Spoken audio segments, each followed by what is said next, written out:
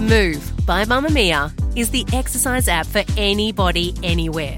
And in case you missed it, we dropped a brand new stretching collection that can be used to improve mobility and bookend your favourite sweat sessions.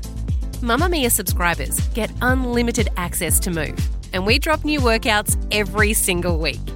If you're on the hunt for movement that makes you feel good, head to move.mamamia.com.au and use the code MOVE10 to get $10 off a yearly subscription. You're listening to a Mamamia podcast. From Mamamia, hi, I'm Claire Murphy. Welcome to The Quickie, getting you up to speed daily. Last week, Lady Gaga hit the headlines, but it had nothing to do with her music or any of the outrageous stunts the singer is known for. It was because of her dogs. An extraordinary story is unfolding in the US this morning. The man employed to walk Lady Gaga's dogs has been shot multiple times in a public ambush to steal her prized bulldogs. The singer's beloved pets have now been returned to her, but it may have nothing to do with the thieves wanting to keep a famous and very rich person's animals for ransom.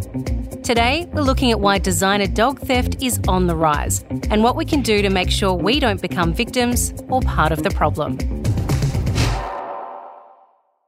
Just a heads up that this episode of The Quickie describes a crime in detail and plays some footage from the actual event. If this is triggering for you, maybe sit this one out and pop back in tomorrow. On February 24, Lady Gaga's dog walker, Ryan Fisher, took her 3 French bulldogs, Gustave, Miss Asia and Koji, out for their nightly exercise near his home in Los Angeles. As the 4 of them trotted along Sierra Bonita Avenue in Hollywood around 9:40 p.m, they were confronted by 2 men who jumped out of a car, shot Fisher in the chest and grabbed 2 of the dogs. The entire incident was caught on surveillance camera from a nearby home. Fisher wrote on Instagram while recovering in hospital, "As blood poured from my gunshot wound, an angel trotted over and laid next to me. My panicked screams calmed as I looked at her, even though it registered that the blood pooling around her tiny body was my own." The angel he's referring to is Miss Asia, who managed to escape being dognapped and who stayed by his side until emergency crews arrived. Fisher wrote, "I cradled Asia as best I could, thanked her for all the incredible adventures we'd been on together, apologised that I couldn't defend her brothers, and then resolved that I would still try and save them and myself. I looked back at my guardian angel, I smiled at her shaking form, thankful that at least she would be okay." This witness, who was one of the first on the scene, said Fisher didn't want to let that little dog go. He was holding it so close, he didn't want to let it go. It was his responsibility, like his baby, you know? Lady Gaga, who's currently working in Italy, put up a $500,000 reward for their return, a move that some have criticised, saying it would only encourage more celebrities' animals to be targeted. But a few days later, a woman took the dogs to police, saying she'd found them tied to a pole in an alleyway. Investigators say she's not believed to be linked to the men who took them. While this seems like something that would only happen in Hollywood, it's not the case. The theft of popular pet breeds has been an issue for many years here in Australia. And right now, with the French Bulldog being one of the most popular breeds in the world, there have been many cases of breeders and owners being targeted for their animals across the country. Despite their name, the origins of the French Bulldog can be traced back to England. The original breed belonged to the Molossians, an ancient Greek tribe, with Phoenician traders then spreading them across the world. The British used them as bull baiting animals, hence the name Bulldog. But when the sport was outlawed in 1835, they were out of a job. To decrease their size, they were bred with terriers, and the toy Bulldog was born. When unemployed lace makers moved to France during the Industrial Revolution, they took toy bulldogs with them. And while they were bred less and less in England, they became very popular across France, leading them to their modern name, the French Bulldog. Over the next 100 years, the dogs have been bred for their size and appearance and have, through the course of that breeding, inherited some genetic complications. Now, more than 80% of litters are conceived through artificial insemination and delivered by caesarean section, as their slim hips make natural breeding difficult. They're prone to breathing difficulties due to their flatter faces and can have issues with their spines due to the fact that breeders have selectively chosen the dwarf examples of bulldogs to mate. They also have issues with their eyes, skin and knees. Despite all that though, they are as popular now as they've ever been. Australian National Kennel Council stats show in 2004 there were 228 French Bulldogs registered in Australia. By 2016, that number had jumped to 4,122. Co-host of the Canine Paradigm podcast, Glenn Cook, says their popularity is understandable as they make perfect companions and even tap into our basic need to protect cute small things. Well, I can speak on my own behalf because I actually own French Bulldogs. We have 3, my wife and I. They're full of zest, full of energy. I'd have to say it's because they're very cute little dogs, especially as puppies. They're just absolutely adorable. It's very hard to go past a French Bulldog when you're looking at puppies. I mean, most people fall in love with baby animals and baby puppies and kittens, but French Bulldogs just have that exceptionally cute little look when they're little baby puppies. So I think that's a huge attracting factor, considering that they're splashed all over social media and people are dressing them up as little cartoon characters and all sorts of things. And they have that very anthropomorphic baby sort of face that people are very attracted to. The big eyes, the little squished face. Most conferences that I've been to where there's been people who are involved in behavioural sciences and so forth determine that, especially for people without children, they're very attracted to the French Bulldog face because they actually have that characteristics of a baby, which arouses the maternal and paternal instincts in people. So they say. Now, people are paying on average between $4,000 and $6,000 Australian for a French Bulldog, but we do hear that some versions of French Bulldogs can go for up to anywhere around $20,000. Why is that? What is it about those particular dogs that people are so keen to get their hands on? I've actually heard them exceeding that into the 30s and so on. I think what happens is there's a lot of people that have what they consider or call the exotic side of the breed. So they'll have different colours and different styles and a different pedigree that people are wanting to get their hands on. And that will generally drive the price up. How do you then keep them safe? I mean, you can't pop them in the safe and put a lock and key on it. You know, how do you keep a dog that's incredibly popular right now from being targeted by thieves? One of the suggestions is just be mindful about how much you're posting, what you're doing, where you're going, etc. on social media. What a lot of people tend to do these days is because they're on Instagram and Facebook and all the other ones that are popping up now, Pinterest and so forth, is they're posting everything that they're doing, and that's what people are looking for. Obviously, you don't want to live a life that you're completely sheltered and that you can't have any fun or any enjoyment. But if you're basically telling the world where you are, what you're doing, what your dogs are doing at home, where you live, what neighbourhood you're in, you're literally leaving a geotagging map straight to your front door. So you've got to be aware that although there are a lot of really good people in the world, there are some people whose intentions aren't so good. And if they're targeting around looking at stealing dogs, well, that's what they will do. They will follow trends. You know, they know that there is a dog that's had pups. They basically know how old they are. And if the time is right, if all the stars align for them, you're away, the dog's at home, easy access, especially for little breeds like that where they're out guardian breeds, they can quickly get in and out, grab the puppies and they're gone. So again, I don't want to arouse people and make them think, oh my God, I'm going to be the target of thefts. But just be aware of what you're sending out to the community when you're starting to advertise things online.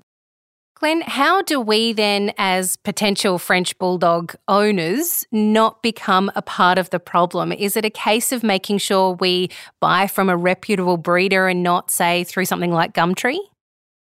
Well, what I would suggest is that people do their research, like they ask a lot of questions and don't impulse buy.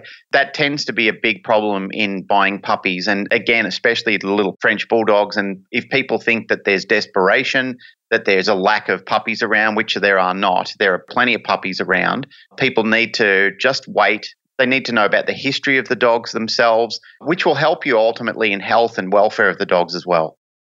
Glenn, tell us about your Frenchies. What are their names? What are their personalities like?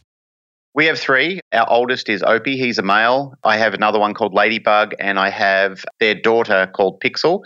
They're very spirited. They're very high drive. They're very energetic. They are good little indoor pets, which is basically why we got them. I'm also the owner of a couple of German Shepherds as well. The French Bulldogs are absolutely fun little dogs. They really entertain you and give you a lot of things to laugh about. we completely adore them and we really enjoy their company as well. They do come with their problems at times. There are things that you need to be aware of when you're getting French Bulldogs, such as they are prone to some injuries as well.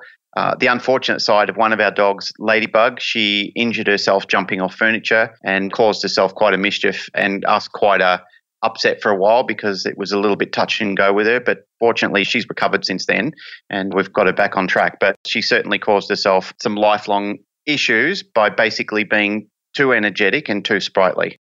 I've heard them described as the clowns of the dog world. Would you agree? We often call them the little jesters of the dog world, and that is certainly the case. They are very funny. They are very comical. They do the weirdest little things from time to time. They can be very ignorant when it suits them. So people need to be aware that training a French Bulldog isn't impossible, but it certainly adds more difficulty to it because they can be in their own little world sometimes. As a French Bulldog owner, what would you say to critics of the breed who say that due to the genetic issues that a lot of them inherit, that we should stop buying them and stop breeding them? There are definitely concerns with French Bulldogs and brachycephalic breeds such as pugs and so forth. And I know that there's probably breeders hearing this and they're rolling their eyes and sighing and saying, here comes another one. But I think being an owner of the dogs and being somebody who has been involved in them and I care for them and I help people train them, there are caveats around owning such a breed, such as a French Bulldog and any other brachycephalic breed. The reason I'm saying this is because anytime there is hot weather, you have to be extremely mindful of overheating issues. There are spinal issues that you also need to be aware of. And there are, at times, issues with things like luxating patellas, which is the knee popping out in the rear. There are a lot of people who are doing unscrupulous breeding, like they're just breeding for profit or breeding to supply and demand for the market. So do a little research, spend time, and don't be in a rush and don't be so impulsive to buy a puppy. The pandemic and the demand for dogs to keep us company as we spent more time locked in our homes led to the price of puppies across the country going up. The demand made it even more lucrative to the thieves who then advertised through free sites like Gumtree. That demand also meant the puppy farming business has become even more lucrative. And while there are laws in some states, like in Victoria, that ensures the number of female dogs allowed at any one breeding centre is capped at 10, there aren't the same rules for those numbers in New South Wales. There are now calls for animal cruelty laws to become nationally consistent so that if someone's found guilty of cruelty due to puppy farming in one state, they won't be able to simply cross a border and set up shop again. The number of dogs reported stolen over a 5-year period up to 2017 in Victoria was 900. In that same time frame, 800 dogs were taken in New South Wales. And while that doesn't seem like a large number, the vast majority of those thefts go unsolved, leaving the owners to mourn the loss of their beloved furry friend. If you're the owner of a designer dog, you probably already know that they're at risk of being stolen. You probably get asked regularly on top of what type of dog it is and what's his or her name is how much did they cost. As long as the demand is there, so too are people willing to exploit it. So do your research before you adopt, microchip your fur baby, and give them extra snuggles today. This episode of The Quickie was produced by Siobhan Moran McFarlane and myself, Claire Murphy, with audio production by Ian Camilleri.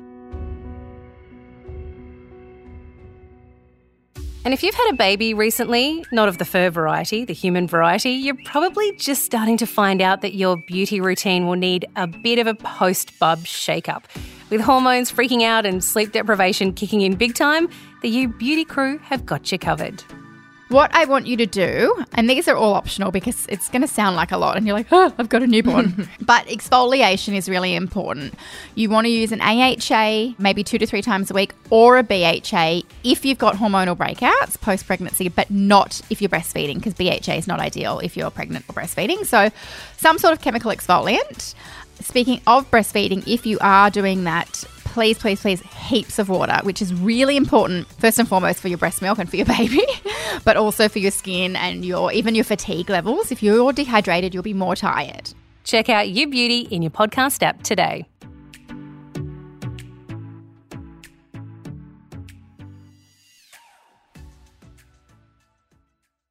Mamamia acknowledges the traditional owners of the land we have recorded this podcast on, the Gadigal people of the Eora Nation.